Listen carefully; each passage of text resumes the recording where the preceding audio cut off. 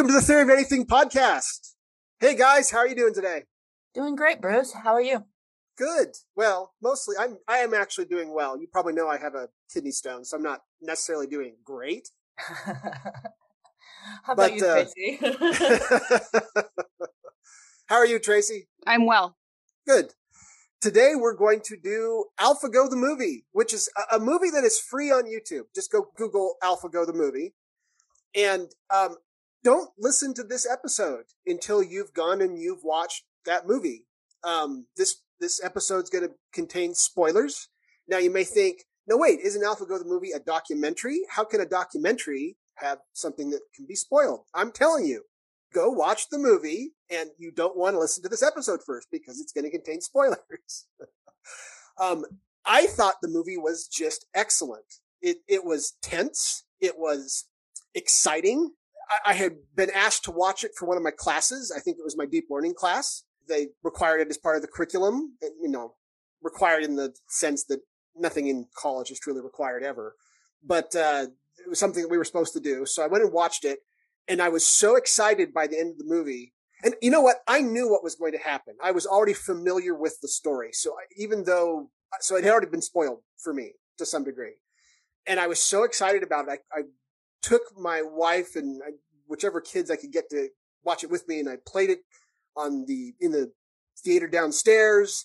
And my wife was like so tense all during the movie. It's just an excellent dramatic story that happens to actually be true. Sorry, go ahead, Tracy. Oh yeah, I was just saying it was very suspenseful. Yes, it is. And we're going to spoil it all. So go watch the movie first, and then come back to this episode, and we're going to do kind of an analysis of the movie. And I've already kind of spoiled parts of it. Like if you watched our reinforcement learning episode, we talked quite a bit about AlphaGo the movie in there, and I probably should have warned people then that there was spoilers in it. Anyhow, let's just start at the beginning here with the story. So David Silver is a famous guy in machine learning, in reinforcement learning.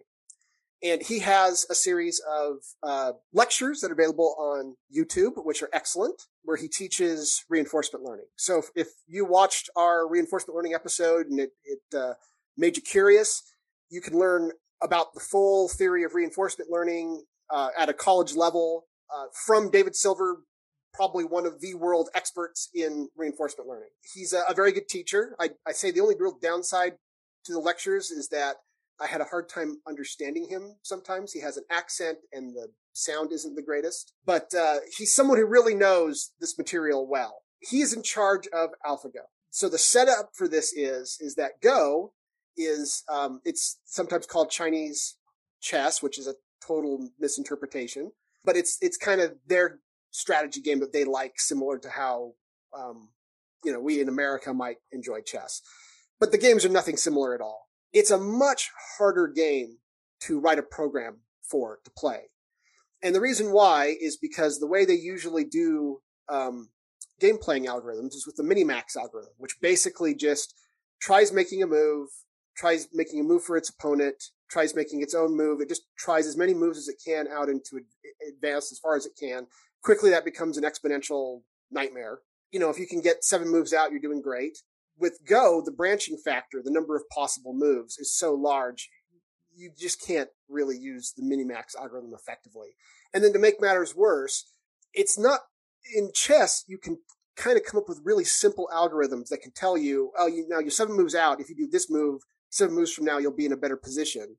And it can determine, quote, better position based on some simple algorithm that says, well, you haven't lost your queen and you've got this many points for the pieces on your board. And they can come up with very simple algorithms that tell you if the board position 7 moves out is good or not. There's nothing equivalent for that for Go. Go masters use their intuition to be able to tell if their board position from this move is good or not. And so how do you get a computer to do intuition? So this is kind of the setup that there are Go playing algorithms when David Silver steps onto the scene, and they're really bad. They can only play at an amateur level. Professionals think it's a joke. It's kind of a common joke amongst professional Go players about how bad Go playing computer programs are. Okay, so this is kind of the background. I don't know if they fully explain that in the movie or not, but that is the background for which David Silver then decides, I'm going to make this Go playing algorithm that can actually compete at a professional level, and gets a team together as, at his university or whatever, whoever is funding it. And that is what AlphaGo is. They're setting out to try to beat professional level players. If possible, they want to beat the world champion, who's Lee Sedol. They don't know what it's going to take to do it. They're just going to try to use the theory of reinforcement learning. They feel like that and deep reinforcement learning, I'll explain what that is in just a second, are technologies that in principle might be possible to build a professional level Go playing algorithm out of. But no one's in the world's ever done it before. They don't know if it can really be done or not. And then here's a quote from David Silver. And we've often talked about the fact that so much of what goes into machine learning is human knowledge. Machine learning does create knowledge, but it's not very much. It's mostly knowledge coming from humans. And David Silver admits this. This is a quote from the movie. He says, everything that AlphaGo does, it does because a human has either created the data that it learns from, created the learning algorithm that learns from the data, created the search algorithm. All of these things have come from humans. So really, this is a human endeavor. And this is actually an important point because everybody is kind of cheering on the human and not the computer because we relate to Lee Sedol being human.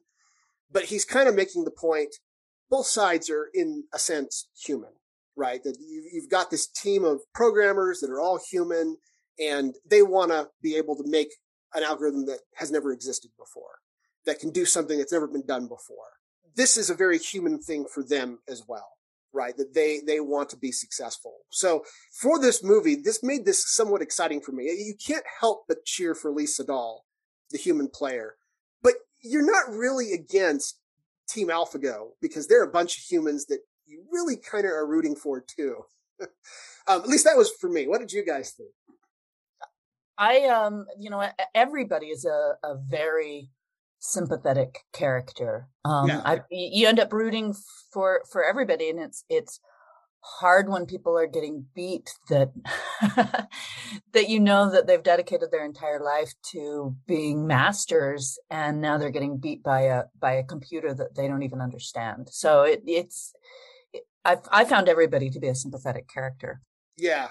With this in mind, as the background, Team AlphaGo contacts, I can't even pronounce his name, but contacts a Go player who's a professional level, but not a strong professional level player. He's kind of somewhere in the middle somewhere. They contact him and they say, we're working on a program to play Go. We need someone who's good at Go to help us. We'd like to pay you to come in and be part of our team. And he's thinking, okay, this is dumb. Computers can't play Go. I get, what? I'll show up. I'll see what they're into. I don't know what they need from me, and he's not really sold at all on what's going on when he first shows up. What happens when he plays his first game against him? Do you guys remember? I just watched it this morning. I think he loses. He does. He loses his first game. And he's so embarrassed that he walks out. He walks out, and the Team AlphaGo is thinking he might not come back. And he wanders off, and he's thinking to himself, and he's just humiliated because to lose to a computer in Go is like the most humiliating thing that could ever happen to you as a Go player, because it's so well known that Go programs just don't play well. And he's walking along, being all humiliated, and it finally strikes him. Oh my gosh, they've got something. It just beat me. And he runs back and he goes, I've got to be a part of this. And it's so once now he can put his own ego aside to realize what a phenomenal breakthrough it is. Yes. Yeah. He's like, they've made a Go playing program. So he runs back and he wants to participate. He gets super excited. And then he's one of the main narrators of the documentary through the rest of the movie. And he's interesting because he's on Team AlphaGo, and you can tell he is. He really wants to see AlphaGo win from this point forward. But he's coming at it from the standpoint, of the person that helped train AlphaGo, that, this is his baby to some degree. He's not at Lee Sedol's level, and he knows he's not, right? So AlphaGo is way going to exceed his skill level, and he knows this, but he kind of just understands what it's like to play AlphaGo and to be shocked when you suddenly realize this is no normal Go playing program, right? And so you get a lot of kind of the sense of what it's like to be a Go player through his eyes throughout the movie. So they train up and they do a challenge to Lee Sedol, who's the world champion. Lee Sedol accepts, and they're going to do 5 games. Lee Sedol initially, he takes the stance, oh, I'm going to beat it all 5 games. And he seems pretty confident because, of course, he knows AlphaGo programs, they're bad. But at least, I don't know about you guys, but it seemed to me like maybe he was just a little bit nervous. Like you can see him kind of asking questions. Oh, I saw it playing your Go consultant, and has it gotten better since then? They're like, well, we can't tell you how much better it is, but you can kind of tell that he knows he's jumping into the unknown here a little bit. And I thought that was interesting too. Very, very human sort of thing. He starts off very confident, but he's not quite sure what he's dealing with, right? And because he's never played this program before. He's seen games with this other Go player who's not on his level. He thinks he can beat it based on seeing those games that it's played. But, of course, they're improving the algorithm, like right up until the day of the game. So what he's actually going to be playing is not the same algorithm that he's actually seen. It's going to be something better by the time he gets there. So I thought that was interesting too. There's kind of this tension about how well can the algorithm play. And you get a good feel from Team AlphaGo, how nervous they are that they're taking their little program that's only played a mid-level, Go player up to this point, and it's suddenly going to be playing the world champion. And it might embarrass them, right? Yeah, I think you can feel like this definite, like they're afraid that their program's going to get beat, 3 moves in, 4 moves in. Yeah. Yeah. And they're also worried, about the game hallucinating. So that's what they call it. They're worried that the game will, at times, it will think it's winning when it's not. It's like hallucinating a victory that's not there. The game has a history of doing that, where, some percentage of the time, its algorithm says, oh, you have, a 90% chance of winning with this move. And it's just a bad move, right? It's completely off with its calculations. And when that happens, the game doesn't play like a human and, still put up a decent fight. It just starts to do stupid things, embarrassingly stupid things. So their biggest fear is that it will hallucinate in the middle of the game and it will start to do really embarrassing moves. And when it loses, it won't lose, gracefully or put up a good fight.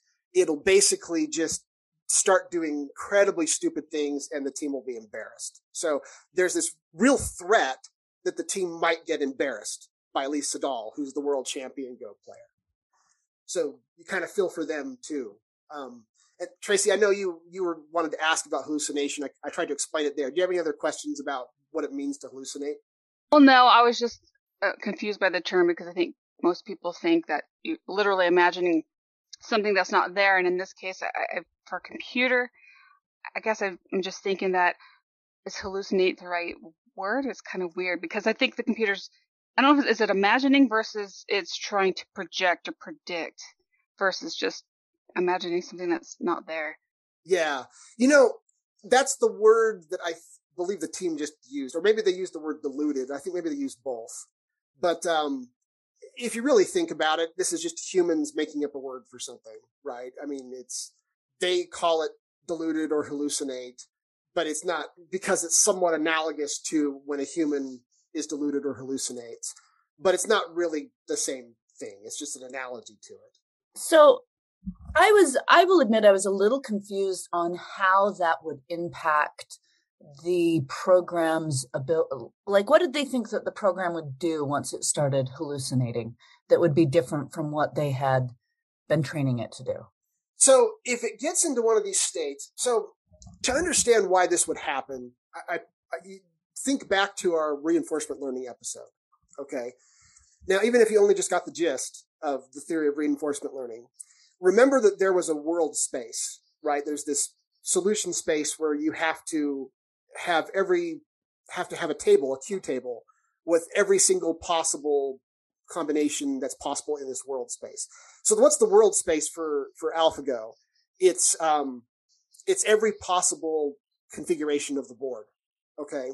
So imagine trying to make an array, and the array, the first element in the array represents a board with no pieces on it. And then the second element in the array represents a board with only white having one piece, in the bottom right corner or something like that. Okay. And then you'd have to just have something in that array for every single possible board position that could possibly exist according to the rules. So an array that large would be too large for any computer. There's no computer on the earth that could store that much memory. It's just too large, right?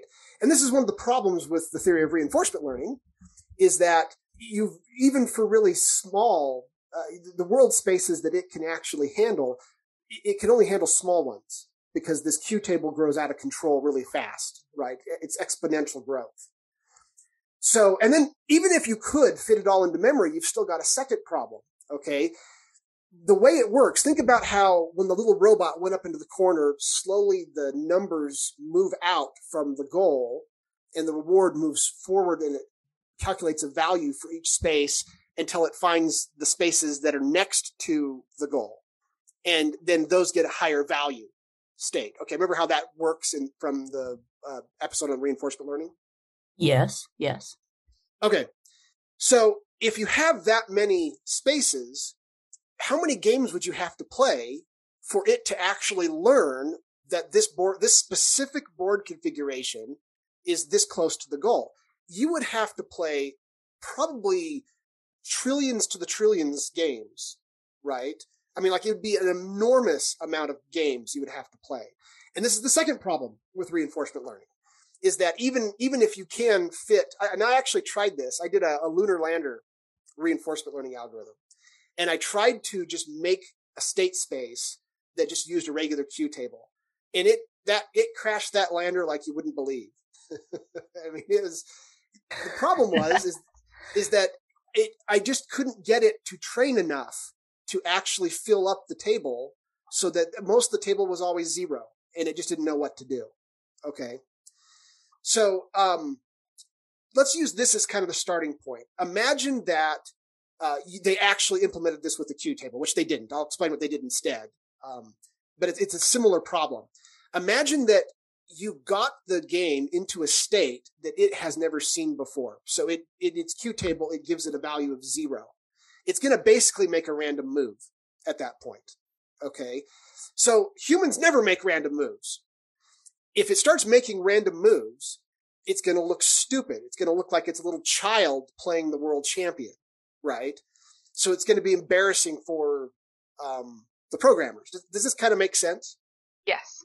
It does, okay. Yes. So since you can't possibly fit the world space for this, for Go into a computer, and if you did, it wouldn't work anyhow because you'd never be able to play enough games.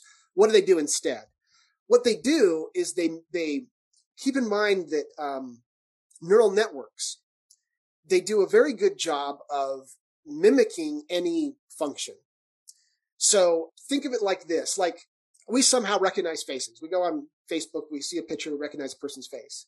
So we know there's a function that humans use to recognize faces. We just don't know what it is. And I talked about this in the machine learning episodes, where visual recognition is something we don't really understand. And so we didn't know how to program it. And so it turned out to be easier just to let machine learning learn how to do it. Well, the way they do that is with neural nets. Neural nets will come up with some sort of function that works, at least well enough, right? And it doesn't necessarily do it the way a human does. And that's why they have these things called adversarial examples, where we have a picture of a dog and it recognizes a dog, and then you go change a couple pixels and it still looks exactly like a dog and a human can't tell the difference. And now the computer thinks it's a giraffe, right? I mean, like, there's those funny things you can do because of the way it comes up with its functions. Okay. But that's what neural nets do. Neural nets will take any function, and the whole world is made up of functions. That's part of the theory of computational theory, that everything can be simulated as a function. So we're basically just asking the neural net through its training algorithm, through using gradient descent as its heuristic. We're asking it to try variants of weights and select the best ones, which is what we talked about when we talked about knowledge creation and machine learning, until it finds some sort of local minima that works pretty well. You can do that for a Q table. You can say, okay, we can't fit the true Q table and solution space in there, so we're going to use a neural net that takes inputs like a Q table would and gives outputs like a Q table would, but it's just the neural net doing it instead, which is going to be much smaller. And neural nets are good at generalization. So the neural net will figure out on its own that this board position is somewhat analogous to that board position, and it will end up with some sort of knowledge about what to do for every single board position, even though you never actually reached some of the board positions that it has to play. Okay. But if the neural net hasn't been trained well, it will start to act a lot like a Q table that's you reached a state where it just doesn't know what to do. If you hit some combination and it thinks it's analogous to something that it isn't, or it just has never really seen anything like that before, it'll just start to do random moves, basically. It's the same problem, but on a much smaller scale. Okay. And I think part of the reason why AlphaGo had this particular problem is that the original AlphaGo used human training examples. It would train off of human games. The later AlphaGo didn't. It just played itself. So it didn't have to use any input of human games at all for its training. That version, where it just played itself, it would just create its own data by playing games with itself and play it billions and billions of times. That version didn't seem to have anywhere near the level of the hallucination problems that the earlier problem did when it was still trying to use these human games, which means that, how many human games have been played in the history of the world, right? AlphaGo, the final version that doesn't use human games, it plays more games than have probably been played in the history of the world by humans. Okay. When you're trying to train off of human knowledge, you're leaving all sorts of gaps in its knowledge as to what to do. Okay. But it kind of a shortcut initially that you can show it what a good game looks like, and it can use that for generating board positions. But it's going to be a weakness also. So that's really kind of what happened there from a technical standpoint. And they hadn't yet figured out how to get it to stop doing that. And so there was always this threat that the game might just embarrass them. Does that answer your question, Cameo? It does. It does. That was a great explanation. Okay. So we get into the game, and do you guys remember what happened? Does one of you want to kind of summarize what happens in the first game there? Well, it was just very tense. There's no obvious face to an opponent, which is terrifying. And it started out really, to me, it seemed hesitant, and it was anxiety ridden because the AlphaGo took so long to make its first move. There was a lot of doubt and is this really going to work? How's this going to play? So what you just mentioned is really interesting. When humans play, there's only certain opening moves you can make. So humans make an immediate open move, right? They don't stop and think about it for 10 minutes. Right, yeah. So AlphaGo stopped and thought about it for 10 minutes, about which move it wanted to make. and for an opening move, that seems like, wow, is it just confused? But it turns out it stopped and thought about each move for 10 minutes pretty much the whole way through. It just always just stopped and thought for some period of time. And it was very unhuman-like in that regard. So it kind of threw the human commentators and Lee Sedol off because they weren't quite sure what to make of that. Well, I think everybody is kind of thinking that the machine's not able to make the next move, right? Like they're not sure because why would a machine need to think? Right. And even that phraseology, like what is the machine actually doing during these thinking periods? Is it running multiple variations of the move? Yeah, it's running. It's the way AlphaGo is programmed, it does use a Minimax algorithm. So it actually runs through every possible move, several moves out. It just does that regardless of where it is. It doesn't care if it's the first move or, the 10th move or the 100th move. It always would just try to run multiple different moves and try to think outward what its best move is. Yeah, but they do it. All of the humans are like, why is it taking it so long? It kind of makes sense, though. A human player would have a heuristic in mind. They would think, well, there's only certain good opening moves. I'm just going to pick one of them. Whereas the computer doesn't have a library of opening moves. They probably could have given it a library of open moves to make it more human-like, but they didn't. Instead, the computer had to go run a simulation of a little game in its head to figure out what a good opening move would be. Does that make sense? Yeah, it does. Yeah. So the first big surprise was what they call Move 37. Oh, the other thing, to Tracy's point, AlphaGo is played by one of the programmers. So the programmer has a computer screen up. He enters the move that Lee Sedol makes, and then he waits for AlphaGo to come back. And then when AlphaGo makes the move, he then does that move on the board, according to what AlphaGo told him to do. And Lee Sedol keeps trying to read the programmer's face. Yeah, I remember, yeah. It's disturbing. He's trying to figure out what the programmer's thinking. And then he suddenly realizes the programmer doesn't know what's going on. Because I'm not playing the programmer, I'm playing the computer. Well, and it's especially funny because the programmer doesn't actually know how to play Go at all. He doesn't. Yeah, he's not. That doesn't understand the game at all. So a real player would read the tension in their opponent's eyes and would determine what's this person thinking and what they're doing. And Lee Sedol suddenly finds that part of his skill set is useless because the person he's playing against, sitting across from him on the table, it doesn't know anything. It totally can't give anything away. So I thought that was an interesting thing there. So Move 37 happened while Lee Sedol was on a break. So Lee Sedol went up and went to go out and take a break. And the programmer, who I believe they said his name is Aja. So here's what the Go consultant said. He says, so Aja, who's the human playing the AlphaGo, sees AlphaGo, plays Move 37, and Aja puts the stone on the board. When I see this move, for me, it's a big shock. Normally humans, we never play this one because it's bad. It's just bad. And here's what the commentator said about Move 37. Oh, it's totally an unthinkable move. Yeah. That's a very surprising move. And then one of the programmers said, I thought it was a mistake, and he laughed.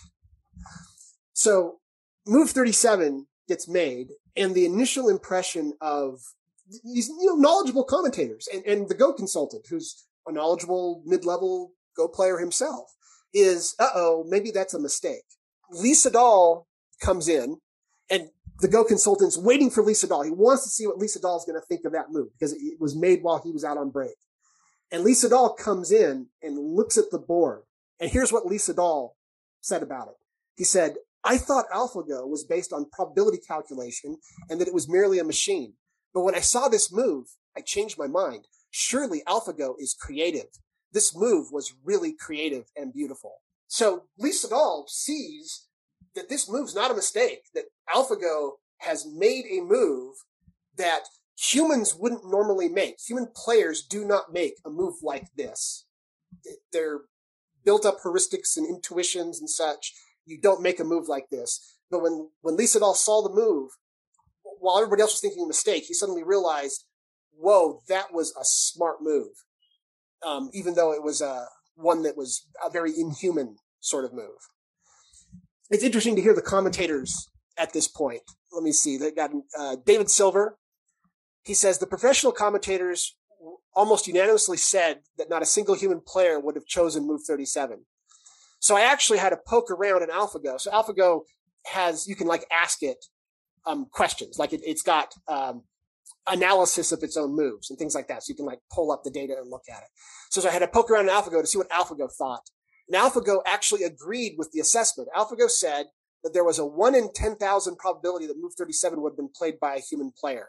So it knew this was an extremely unlikely move. It went beyond its human guide, and it came up with something new and creative and different, is what David Silver said. And then one of the narrators in the show, he says, I'm very much watching the game through the commentators. That's the way it works. So when they're confused, I'm certainly confused. At the same time, I'm latching onto the fact that they're confused, right?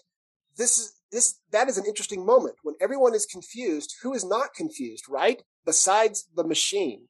So AlphaGo, with Move 37, it made a creative move that was outside of human knowledge. This is one of the things that was so interesting about it. And yet the world master, even if most of the commentators couldn't tell, immediately goes, wow, that's an amazingly beautiful move. And starts to realize, I'm not playing a normal computer Go playing program here. So that was one of the most exciting moments. That was early on in the game where it makes this move, kind of makes people start to realize this is no regular Go program. And Lee Sedol starts to get kind of worried. What's going on here?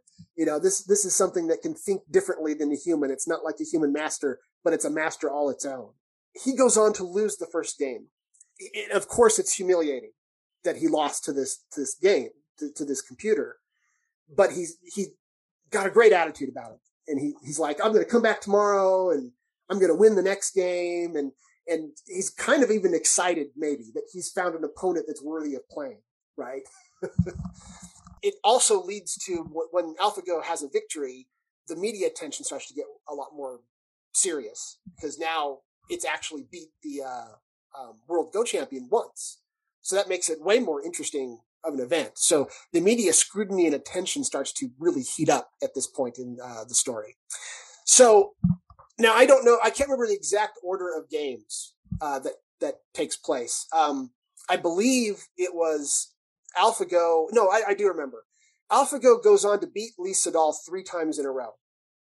And at this point, Lee Sedol's actually lost, right? He's still got 2 more games to play, but AlphaGo is going to be the overall victor at this point because it's already won 3 out of 5 games. Right.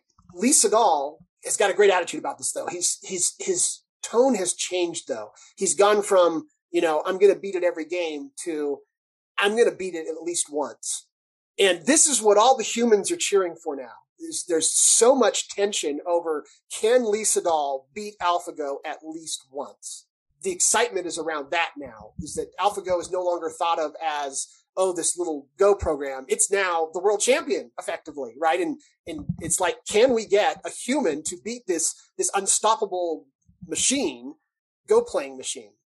And a lot of the tension in the movie kind of shifts towards that at this point, where Lee Sedol is trying so hard to beat AlphaGo at least once. And this is where so Move 37 is one of the big spoilers. This next one, the God Move, is probably the biggest spoiler. So that's why hopefully you've watched the movie first. Lee Sedol comes back and beats AlphaGo on the 4th game. Everybody's celebrating and they're so excited. And it's like, yes, we humans, we're not out of the race, and there's a great deal of tension around that. But what's really interesting is how Lee Sedol beat AlphaGo in game 4. They called the move that he used where he beat AlphaGo, they call it the God Move. I think it's also called Move 78 or something like that. I can't remember exactly what it was called. Lee Sedol, as he's playing AlphaGo, he starts to realize that it's teaching him ways to play Go that he had never thought of before, because he's only ever played humans before. And that he's starting to think differently about the game of Go, because AlphaGo treats the game of Go differently than a human would. And in game 5, we can explain better what I mean by that, because it becomes super apparent how AlphaGo plays differently than a human during game 5. But Lee Sedol's already starting to pick up on it. And he's starting to think of new sorts of strategies that he's never thought of before, because of him playing against AlphaGo. And this is so Move 37 in particular taught him something about the game he didn't know. And it caused him to then come up with the God Move so that he was able to beat AlphaGo. This is what I think is interesting, is how AlphaGo actually created a whole new play style that Lee Sedol then started to pick up on and started to use against it. And I think that's part of what makes Game 4 so exciting is when he kind of figures out, I get now how I can beat the machine. So here is here's the quote. It says, the lessons that AlphaGo is teaching us are going to influence how Go is played for the next 1,000 years. At the very end, the Go consultant, he says, where we look back and say, yeah, that was just like Move 37. Something beautiful occurred there. At least in a broad sense, Move 37 begat Move 78, begat a new attitude in Lee Sedol, a new way of seeing the game. He improved through this machine. His humanness was expanded by playing this inanimate creation. And that's actually true. From what I understand, world champion Go players have whole new play styles because of the advent of AlphaGo, that it introduced new play styles into the game that nobody had ever thought of before. And it changed the way humans play Go also. So then after Lee Sedol beats AlphaGo in Game 4, and everybody's really excited about this victory for the humans. Honestly, Lee Sedol might as well have won the entire tournament. The level of excitement of him beating AlphaGo once was just so through the roof. Everyone was so excited to see a human stomp the machine for a change. The fact that he had actually already lost 3 games almost didn't matter, because at this point, everyone knew AlphaGo was nearly unstoppable. And that's kind of weird. Like the underdog suddenly won, and he was no underdog, really. Yes, he's the world champion that we're talking about, right? They go into Game 5, and Lee Sedol is feeling somewhat confident that maybe he can beat AlphaGo again and get at least 2 victories against it. And this leads to probably the most interesting aspect of the documentary. Even though the God move is super interesting and Move 37 is super interesting, this last part is almost like a comedy. It's funny. So what happens is that early on in Game 5, by the way, that was one of the things that happened is when Lee Sedol made the God move, it made AlphaGo become a little confused. Just like we were talking about with the hallucination where it deludes itself. I don't think it necessarily played bad, but it could not quite figure out what to do from that point forward. And it was kind of obvious that it couldn't. He had figured out a super creative move that it hadn't foreseen, strangely as that may sound, that allowed him to go into a board position where it just couldn't figure out how to recover. It continued to play from that point forward, but it was kind of obvious it was over. Just like when it made Move 37, it became kind of obvious. Once they started to realize what it had done, they started to realize, the game's over. AlphaGo with that move, it had won the game. It's just a matter of time now. And apparently that happens in Go. So in Game 5, in the final game, AlphaGo makes a move, and similar to Move 37, everybody thinks it's a mistake. Only this one was a lot weirder. This one was Move 37. At least Lee Sedol could see it was a beautiful move, right? The world champion. In this case, everybody thought it was a mistake. So here's what the commentators are saying in the documentary. They say, is it fair to say that AlphaGo made a mistake? We might have another victory today for Lee Sedol. You weren't crazy about the timing on this move. And the other guy says, yeah, I'm sort of thinking that maybe AlphaGo hasn't recovered from Game 4 yet. Yeah, they kind of chuckle. And then one of them says, I think it could be a kind of misreading. It says there's no reason for White to be playing that move. These are like the commentators who are watching the game. You've got these people who are commenting on the game. And in the background, the programmers have seen this move. And one of the programmers says, still deluded? Another one says, we don't know. Another one says, that is looking good for Lee Sedol? And they're like, yeah, it looks like Lee Sedol is going to win this game. And the programmer says, are we seeing another short circuit? So they check what AlphaGo thinks, and one of the programmers reports, AlphaGo is saying it's 91% certain now it's going to win. And the other programmer says, yeah, because it's incorrect again. So and the consultant said, it's a bad move. Oh, maybe AlphaGo's weakness. They all think that the machine's just messing it up.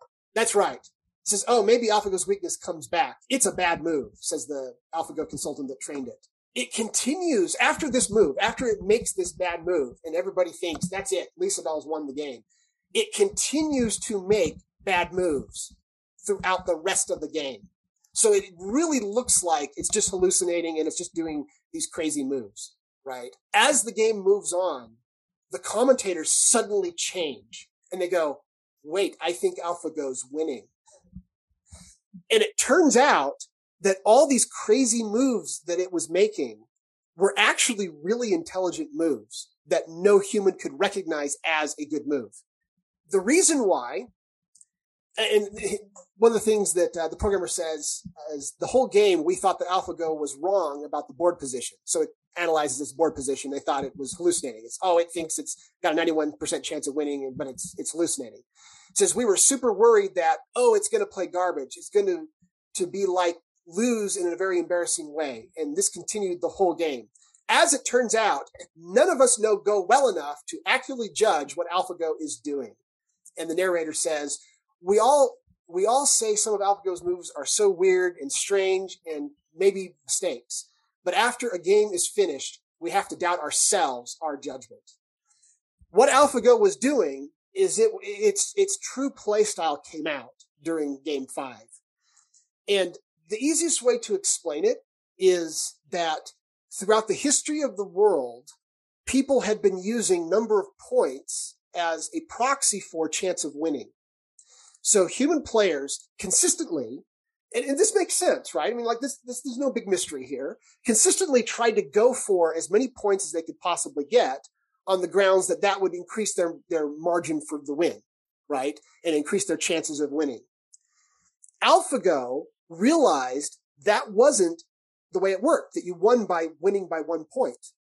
So it played it entirely differently. It would almost throw moves away if it had to. Once it had consolidated what it was going to win with, its board position it was going to win with, it would simply defend that board position, and it wouldn't even try to take new territory after that. And it would make moves that seemed like it was just throwing stuff away. It was just waiting, biding its time so that it could now win the game. And that was why it seemed like it was making all these stupid moves, but it actually knew it had won the game. It had already figured out it had won the game, and it was just waiting for Lee to come along and everybody else, all the humans, to come along and realize, it's won. And until near the end of the game, none of the humans recognized that it had already won the game way back with its first crazy move. If you think about it from just the theory of reinforcement learning standpoint, what reinforcement learning does is it tries to learn this board position is closer to the goal of winning than this other board position, right? That's what it's trying to learn, okay? That isn't the same thing as getting the most points. It just isn't. You can see how being defensive might be a better strategy in some circumstances than being offensive. But human players never realized that before. They had never understood that you only have to win by a point, so sometimes it's better to be defensive than it is to be offensive. Well, AlphaGo had figured this out. Okay, that was part of what its algorithm figures out as it tries to work out the probability of winning from each board position. And when it had realized this, that's how come it created this whole new play style, where humans had just never realized, we've been using points as a proxy for chances of winning, when really we should be worrying about chances of winning directly, because that's a better thing for us to be worrying about. This is what led AlphaGo to introduce a whole new playstyle, was this realization that humans were making a mistake. Every thousands of years of Go players were making the same mistake, and AlphaGo wasn't. And this is why it invented this new playstyle. This is why it seemed so inhumanly like it was making mistakes, but it was actually winning the game. This is one of the most interesting parts of the overall game, is just the fact that it had discovered this whole new play style through the way the machine learning algorithms work. And it had come up with this idea, I'm just going to try to win by 1 point. I'm not going to try to win by as many points as I can. Once I'm convinced I can win by 1 point, that's it. I'm going to just make sure I win by 1 point and I'm done. And that's why AlphaGo's play style seemed so random at times to a human who only is looking at shouldn't it be taking more board position? Shouldn't it be trying to score more points? And it didn't care. That was one of the most exciting points of the story to me, is when they started to realize that every human on the planet did not understand this aspect of Go that AlphaGo understood. Maybe I can make it just an aside here for a second. We talked about in one of the episodes the pseudo-Deutsch theory of knowledge. This idea that no AI algorithm, no algorithm that has ever been invented by humans has ever created knowledge before. Based on, typically, there's different ways that this is explained. It's explained as, because the human actually input all the knowledge. And we know the human does input most of the knowledge. So that's not entirely false. Based also on this idea that the knowledge somehow exists in the data, which to me sounds kind of inductive. But anyhow, that this is typically how it's said, is that the knowledge is in the data and it's just sort of reorganizing the knowledge into a useful format, but that the knowledge all came from the programmer. Now, I'm not saying AlphaGo refutes that, because to be honest, this is an irrefutable theory, and which is the problem. The theory can't be falsified in any way, which is why it's not a good explanation. But I think that AlphaGo playing Lee Sedol certainly shows how far you have to stretch this theory to take it seriously, to where not a single human understood what AlphaGo learned by playing itself or by using this algorithm. Not a single human had ever actually realized, oh, you shouldn't be using points as a proxy for chances of winning. You should be paying attention to winning by at least 1 point. The fact that AlphaGo really and truly did come up with a brand new creative move 37, that it created a new play style, that all of these things, that something so creative that the world champion was the only one who could recognize the beauty of the move, right? It required a world champion to understand how beautiful the move was because it was so creative. And it was something so far outside anything any human had done. It wasn't part of the data that was fed into it from human players, because human players don't make this move. You could still, of course, say, oh, well, but the knowledge actually came from the algorithm and humans inserted that. You can always say that. That's the problem with the pseudo-Deutsch theory of knowledge, is that it can be used for any circumstance like this. It can apply to any circumstance. It can never, ever be falsified or refuted. But this should show just how far we're stretching to make the claim that machine learning creates no knowledge. I would also point out that we could use the pseudo-Deutsch theory of knowledge to claim that humans don't create knowledge. We could say, oh, all knowledge actually comes from biological evolution, and all the knowledge that humans display actually comes from that knowledge created in their genes. And I mean, of course, this is a ridiculous theory. I mean, of course, it's a ridiculous theory. And then the humans just take observations and, now we're using induction, of course, take observations, and the knowledge is already in the observations, and they use these algorithms that are built into their head by the knowledge that came from the genes. And so all the knowledge actually comes from the genes, and humans generate no knowledge at all. And the pseudo-Deutsch theory of knowledge could be used to prove this also, which is the problem, that it over-explains. It explains every single possible outcome. There's no outcome that exists that it can't explain. That's not what we want in a good theory. What we want in a good theory is one that can be falsified, that doesn't explain every single possible outcome. I do think, though, that AlphaGo is one of the strongest challenges, where intuitively you look at what happened. Go watch the movie, and then really try to hold on to the pseudo-Deutsch theory of knowledge. And I think you'll find that it's starting to crack around the edges for you, right? It just doesn't make sense that there's no knowledge creation that took place here, because the knowledge that it's showing, none of the humans knew about it. It didn't exist in any of the human heads. It was something, there was great knowledge that came from the humans, but it went beyond that. It went beyond that and generated some of its own knowledge that allowed it to be the world champion, that allowed it to be a new kind of play style that no human had seen before. This is how this documentary ties into some of our past podcasts, and kind of the importance of really understanding that machine learning does have a form of knowledge creation that's involved with it, that AI is creating knowledge in a sort of narrow setting. Now, it doesn't create knowledge beyond its narrow setting. AlphaGo isn't going to suddenly learn, how to make pancakes tomorrow, right? It's stuck to whatever its specific knowledge space is that it is trained to do. It's narrow AI. It's no different than any other narrow AI in that regard. But within that narrow domain, machine learning comes up with things that no human being has seen before, and that no new human being knows how to do. And that's really the point that I kind of wanted to make to particularly the Deutschian community that often has embraced the pseudo-Deutsch theory of knowledge. that this is something that needs a stronger look. This is something where we really need Popperians looking at it saying, okay, what's really going on with machine learning? What is it doing? That it's able to come up with new things like this, totally creative new things like this, that no human knew prior to this point. All right, off my soapbox on that one. And so I'm curious, because you said that this is a simplistic AI. I think it's a pretty big moment to see this machine have an intuitive leap where it does something that nobody had taught it, and it figures out something we're not capable of figuring out or couldn't imagine. Our intuition hadn't come up with. Yes. What does it mean? Or maybe it doesn't mean anything, but looking at general artificial intelligence, do we see this as a leap forward on our understanding of machine learning, or our understanding of our ability to create an artificial general intelligence? Okay, very good question.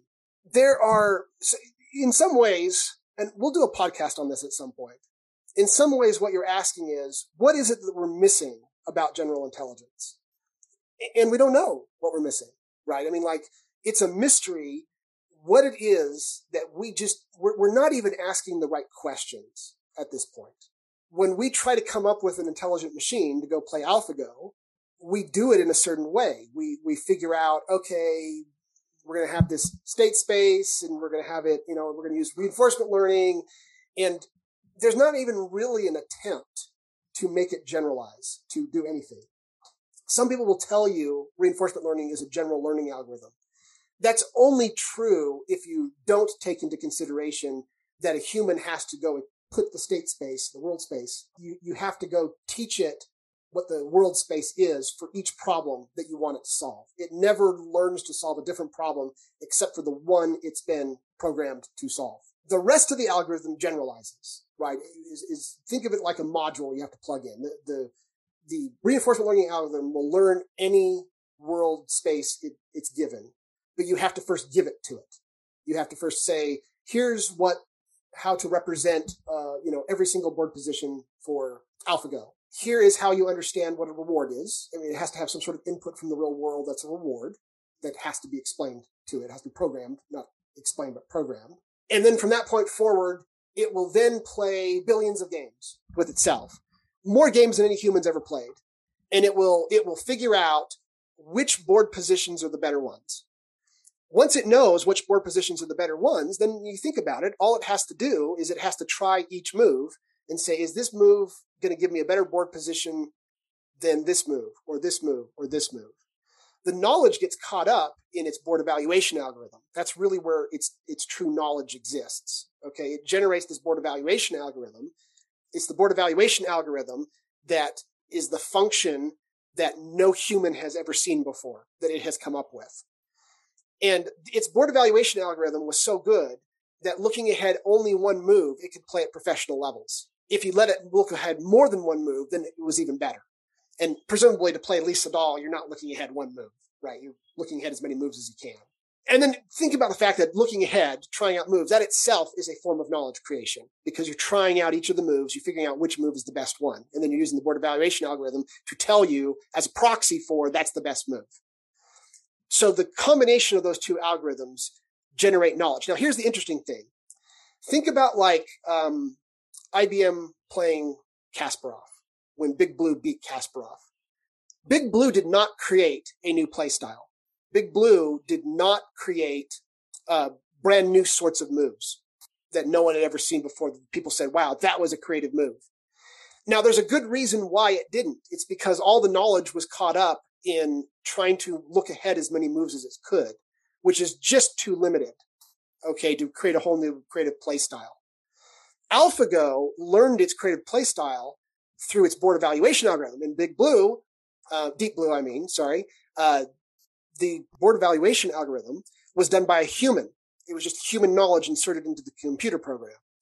With AlphaGo, that board evaluation algorithm was created by the learning algorithm, the reinforcement learning algorithm, combined with the deep learning algorithm.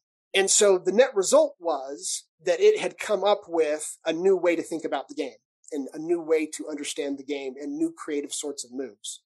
Okay. That's because the Minimax algorithm is just too weak. Yes, it creates knowledge, but the knowledge it creates is very local. It just simply says, given this board position, what's my next best move looking out 7 moves or however moves it can figure out. I mean, it's more complicated than that. It tries to cull out moves that aren't good, and it tries to look ahead 13 moves maybe or 20 moves on the few most interesting possibilities or something like that. Okay. With AlphaGo, it actually plays billions of games, and then it figures out, based on those games, which board positions are the most likely to lead to a win. Okay, that's the way reinforcement learning works. That was why AlphaGo came up with new creative play styles and beautiful new moves and things like that, whereas Deep Blue never did. It just simply played chess well. That is the difference between AI, regular AI, good old-fashioned AI, and machine learning, where machine learning actually comes up with creative new algorithms, functions, I should say. Functions and algorithms could be the same thing. It comes up with creative new functions that no human has ever seen before. Whereas with AI, it's just simply trying to find the best move out of the possible moves at this position. Does that make sense? Yeah, that totally makes sense. But what does it mean for the future of AGI? Mm-hmm. So I think every approach to AI that we're currently doing is the wrong approach for AGI. They're all interesting in their own right. Okay. I mean, the fact that we can make up these automated algorithms that can generate new sorts of creativity, right? New sorts of creative moves, things like that within narrow domains. That's not a bad thing. Like when we actually create AGIs, they're going to be a lot like us. They're going to be people. We aren't going to want to enslave them. I mean, that would be bad to enslave a person to then be a chess player only or something like that, right? If you want to make a really good chess player, what you really want is you want a narrow AI to do it. And that's true of, running manufacturing plant. I mean, most of what we're going to want to do through automation is going to be narrow AI forever. We're never going to use AGI to automate things. That wouldn't make sense because it's going to be a creative individual. So both fields need to be researched for different purposes. Both fields are types of knowledge creation. So there is an overlap between them. They're both different subsets of a single thing, which is knowledge creation. But they're very different sorts of knowledge creation. Now, why are they different? That's what we're trying to figure out, right? One of the things that they talk about is there's a gentleman. He researches what is called the problem of open-endedness. Let me get his name here. Oh yes, Kenneth O. Stanley. And you can go look him up on YouTube, and he'll talk about the problem of open-endedness. Now, if you think about knowledge creation, everything that humans have created that creates knowledge, so basically AI algorithms and machine learning algorithms, they're all narrow knowledge creation. They create knowledge in some little tiny domain that we understand well enough to explain, and then it goes and it tries variants and it discovers things by doing that. That's different, though, than the other two kinds of knowledge creation that David Deutsch mostly talks about, which is neo-Darwinian evolution and human knowledge creation. Now, both of those are, in some sense, open-ended. Think about Darwinian evolution and how it creates all sorts of different species, right? It's kind of, it's not limited. It's not going to try to create the best mouse and that's it, right? It will discover all sorts of new species and new creative ways to live in niches that weren't inhabited before. And that's what neo-Darwinian evolution does. It's got this open-endedness to it. And we don't know how to program that. Never mind AGI yet. That's a related but different problem. We can't even program Darwinian evolution as an algorithm. Now, this is what Leslie Valiant, I think I mentioned him in past episodes. This is one of his areas of research. He's a very famous guy in artificial intelligence and machine learning, and he's written a number of books. And he points out that we think we understand Darwinian evolution, and we don't. We don't really know what the algorithm is that creates the sort of effects that you see in Darwinian evolution. We try to. We have something called genetic programming, which is based on Darwin's theory of evolution. It does crossover, it does mutation, it does mating, it creates these population pools of replicators. It does everything that we think we understand about Darwinian evolution. And the end result is narrow AI, just like every other type of AI we've built. It's, even though it's got, in theory, because it uses a programming language, in theory, it's got an open-ended problem search space. It never uses it. It always just explores a little tiny part of that space that's super narrow, and it produces results nearly identical to any other form of narrow AI. It's just not a super creative algorithm, and it's certainly not open-ended. In fact, it converges. It's the way they set it up. Usually, they're trying to have it solve a single problem, so it kind of makes sense that it converges. It's part of it's just how it's designed. But then you could say, oh well, then don't have it converge to one thing. Let it just try to discover, random solutions. I can say that, but I don't know what that means, right? I don't even understand what I just said well enough to go make an algorithm out of it. And this is one of the big secrets, and I brought this up in our computational theory episodes, is that human beings understand things through algorithms. Okay, and David Deutsch has put some warnings on that. He said, well, maybe we shouldn't, it's been his experience that it's a mistake to try to jump to algorithms immediately, that we should start by explaining things without algorithms. Well, when you think about Darwinian evolution, we've gotten quite far with an explanation of Darwinian evolution that can't be fully algorithmatized yet. But insofar as we can't algorithmatize it, it shows that we don't understand parts of it. And maybe we think we do. I've had people where I've talked to them and I've said, yeah, we don't fully understand Darwinian evolution. They say, oh yeah, we do. And I've had people argue with me over this. But the simple truth is we don't. If we actually understood it completely, we could make open-ended evolution of virtual species. And believe me, they've tried to do this, right? They've had a certain level of success, but it always seems to kind of top off at some point, and it just stops creating new things at some point. It's because we're missing something. There's something about the theory of evolution that we don't understand, and we don't even understand what it is that we don't understand. So it's hard to even ask the right question.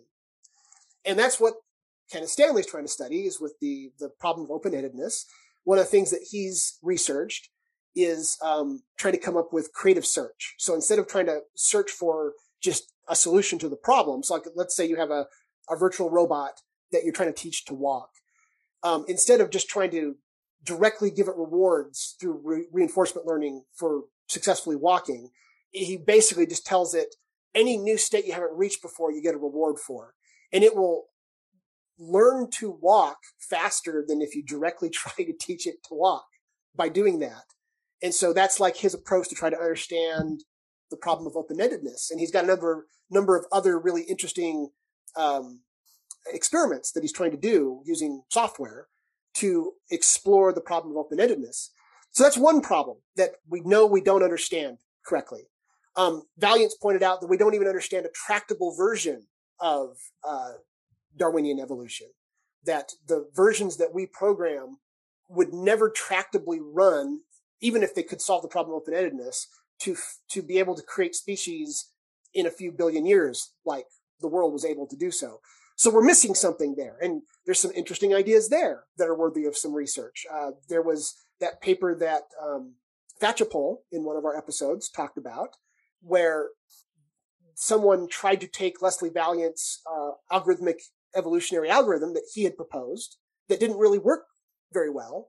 And he got it to solve the bitwise problem, which is something that evolutionary algorithms can't solve, by introducing the idea of ecology into the mix. So maybe that's one of the things we're missing, right? Maybe we're so narrowly focusing on variation and selection that we're missing the fact that there's these aspects of ecology that are also knowledge creating, that have their own variation and selection, that allow it to be able to solve problems that it can't currently solve, that might lead us to an understanding of open-endedness. Beyond that, there's an additional problem for AGI, which is we talk about like science's explanations, right? And this is something we've talked about with our epistemology. And we say, oh yeah, science is about explaining things. This is one of the things that like the instrumentalists have missed, which is why they misunderstand science. That science is really about finding the best explanation. It's about trying to creatively come up with a conjecture that, and then criticize that conjecture. And then the one that survives, that's the best one. That's the one that has the most verisimilitude. It's the truest one. That all makes sense. But can you explain to me algorithmically what an explanation is? Because I don't think anybody can right now. I sure can't. Right. Give me a minute. we have a upcoming episode where I'm going to talk about causal inference. One of the things that I found exciting about causal inference is that it tried to create a mathematical computational graph model of what an explanation is. It's too primitive though, right? I don't see how it's going to successfully create the kind of explanations that exist in science. It's these really primitive explanations. There's something called explanation-based learning, which does the same thing, and it uses logic to be able to create its explanations, propositional logic or first-order logic. And that kind of makes sense. Popper, his epistemology, if you go read his book, he's got several things that we call books. Most of them are just collections of things that he wrote. Sometimes he has one actual book called The Logic of Scientific Discovery. His epistemology is based entirely on propositional and first-order logic. And so it kind of makes sense that an explanation, he models explanations as logic statements. Now, David Deutsch has criticized that a little and said that that's only an approximation of an explanation. Well, what does that mean? Like, if logic statements are only an approximation of an explanation, then what is an explanation, right? It's how would you model that inside of a computer? Well, nobody knows, right? I mean, we've got a couple different paths: explanation-based learning, causal inference, where we're trying to come up with something. Right now, they seem kind of primitive. Is that possibly one of the things that we're missing for AGI? Maybe, right? I don't know. Another one is, how do we make conjectures? What's the conjecture engine? Popper basically treats conjectures as a mystery. He basically says you just creatively come up with your best conjecture, and then from there you criticize it. His epistemology doesn't explain how to come up with a conjecture. It explains what to do once you have one. Well, how do you actually come up with one? Well, if I knew that, I probably would have solved the problem of AGI. That's something missing. And again, what does it even mean to creatively come up with a conjecture, right? Could you give me an algorithm that explains what those words mean, right? They're actually very vague. And you may not think of them as vague, but the moment you try to put them into an algorithm, you'll start to realize just how vague they actually are. And this is why I really favor computational theory approach to things. There is value in creating theories that we don't know how to turn into an algorithm. And that usually is the first step. You have to first create the theory at the level of linguistics. But there's these vaguenesses that exist in such a theory that you may not even be aware are there until you try to put them into an algorithm. And the moment you try to put them into an algorithm, you start to realize, oh, wow, there are like massive gaps in my knowledge that I didn't even realize I had until I tried to get specific and put it into an algorithm. And I think that all of these are what we're missing, right? We need to explore out a lot of these ideas better, and then we need to make a failed attempt to put them into algorithms and then figure out what is it that I'm missing by failing. This is something Popper brings up over and over again. He says the way you actually solve a problem is by trying to solve it and failing, and that helps you understand the problem. And once you understand the problem really well, that's when you actually are in a position to try to actually solve it for real. So in other words, you have to go try to fail to solve a problem to educate yourself on the problem to the point where you have any chance of solving the problem. If that makes any sense. Not only does it make sense, but we could almost have an episode just on that. That's a place I've been kind of thinking deeply about. Just in my job, you see a lot of organizations trying to become more lean or more agile. But ultimately, the goal isn't to be agile. It's to figure out how to effectively fail within organizational constraints, and traditionally businesses don't like the concept of failure. And so part of what I think is you see kind of happening in a lot of, especially in software development, is how can we organizationally get to a place where we are more comfortable with the concept of failing, because it's the only actual way we can learn. So I'm just very interested in that particular concept right now. That is something that follows directly from Popper's epistemology. What you really want is you want to be able to fail and not cause problems, because then you can learn faster. There are some people who consider themselves to be critical rationalists who really just don't get this fact. And they've got these concepts of you shouldn't, overreach, because then you'll make lots of mistakes and that's failure, and failure's bad. It's like, wow, you call yourself a critical rationalist? How have you so severely misunderstood the epistemology? What you really want is sometimes failure is bad, right? That's why people hate it. But what you really want is you want a situation where failure is not so bad, and that you can figure out how to let the failures through, not cause your whole organization to fall apart over it. Someone who's really good at this is Amazon. Amazon has an enormous number of failures. Sure. And they're very, very good at failing, learning from the failure, and then moving on and using that failure as a jumping point toward a future success. Yes. And if you just think about it from just a variation and selection, which that's knowledge creation, right? Mm-hmm. Standpoint. If you go out and you try, 20 different ideas and 19 of them fail, but one of them's a massive hit, it pays for the failures, right? I mean, like you're going to find massive hits by trying things and failing. And then by chance, you get one that's really good. See, oddly enough, it seems like failure is actually just conformational. That's it. We're probably coming up on time here. So any other final thoughts on AlphaGo, the movie? Well, hopefully nobody ruined it for themselves. But even if they hadn't watched it, I still recommend going and watching it, because I think the impact of seeing like the way Lee Sedol is responding to this, and the way that everybody's constantly kind of surprised by what's going on is hard to convey here. And it's just a really enjoyable show. It just is really enjoyable. I agree. Me quoting them just doesn't do it justice. You have to kind of live it, and that's what the movie lets you do. You have to really see, wow, something really creative is going on here, right? That the algorithm is doing something creative, and it's coming up with things that the humans just don't get. Only within its own little narrow area. We're still talking narrow AI for sure, right? This is not a conscious AGI we're talking about at all.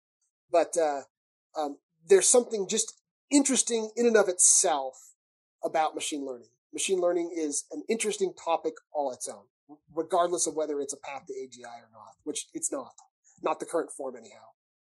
Yeah, definitely would encourage people to take a look at AlphaGo, the movie, and experience this for themselves. Really be there and watch what's happening and how it unfolds and how it feels to the people that are involved. All right. Well, thank you guys. This has been entertaining to talk about this movie with you. It's one of my favorite movies, honestly. I recommend it to anybody. So thanks, everybody. Bye-bye. Thank you. Thanks, everyone. After I finished recording this episode on AlphaGo, David Deutsch posted a video on his YouTube channel called Popper's Problem-Oriented Epistemology with David Deutsch and Eli Tier. And in the video, he actually talks with Eli about AlphaGo briefly. Eli makes the claim that AlphaGo creates knowledge, and David Deutsch admits that maybe it does. Although he still seems somewhat skeptical of that possibility. But he mentions, I think this is correct, that if it does create knowledge, it creates it in the same way that biological evolution does, not through explanations. I don't think there's any doubt about that at all. The type of knowledge that is created by a program like AlphaGo is not explanatory knowledge. So I was really glad to see David Deutsch finally address AlphaGo directly like this, and I was glad to see that he's at least open to the possibility that AlphaGo does create knowledge. This is a good example of what I was trying to get at within the podcast, that AlphaGo does present a problem for the pseudo-Deutsch theory of knowledge, and that was really my point here. Since the pseudo-Deutsch theory of knowledge is irrefutable, it could be applied to AlphaGo very easily. It could be applied to literally anything very easily.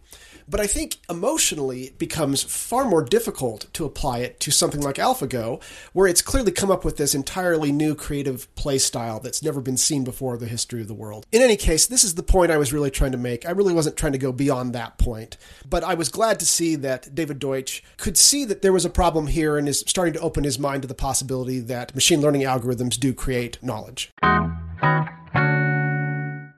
The Theory of Anything podcast could use your help. We have a small but loyal audience, and we'd like to get the word out about the podcast to others so others can enjoy it as well. To the best of our knowledge, we're the only podcast that covers all 4 strands of David Deutsch's philosophy, as well as other interesting subjects. If you're enjoying this podcast, please give us a 5-star rating on Apple Podcasts. This can usually be done right inside your podcast player, or you can Google the Theory of Anything podcast Apple or something like that. Some players have their own rating system, and giving us a 5-star rating on any rating system would be helpful. If you enjoy a particular episode, please consider tweeting about us or linking to us on Facebook or other social media to help get the word out. If you are interested in financially supporting the podcast, we have 2 ways to do that. The first is via our podcast host site, Anchor. Just go to anchor.fm/4-strands, FOUR-STRANDS. There's a support button available that allows you to do reoccurring donations. If you want to make a one-time donation, go to our blog, which is 4strands.org. There is a donation button there that uses PayPal. Thank you.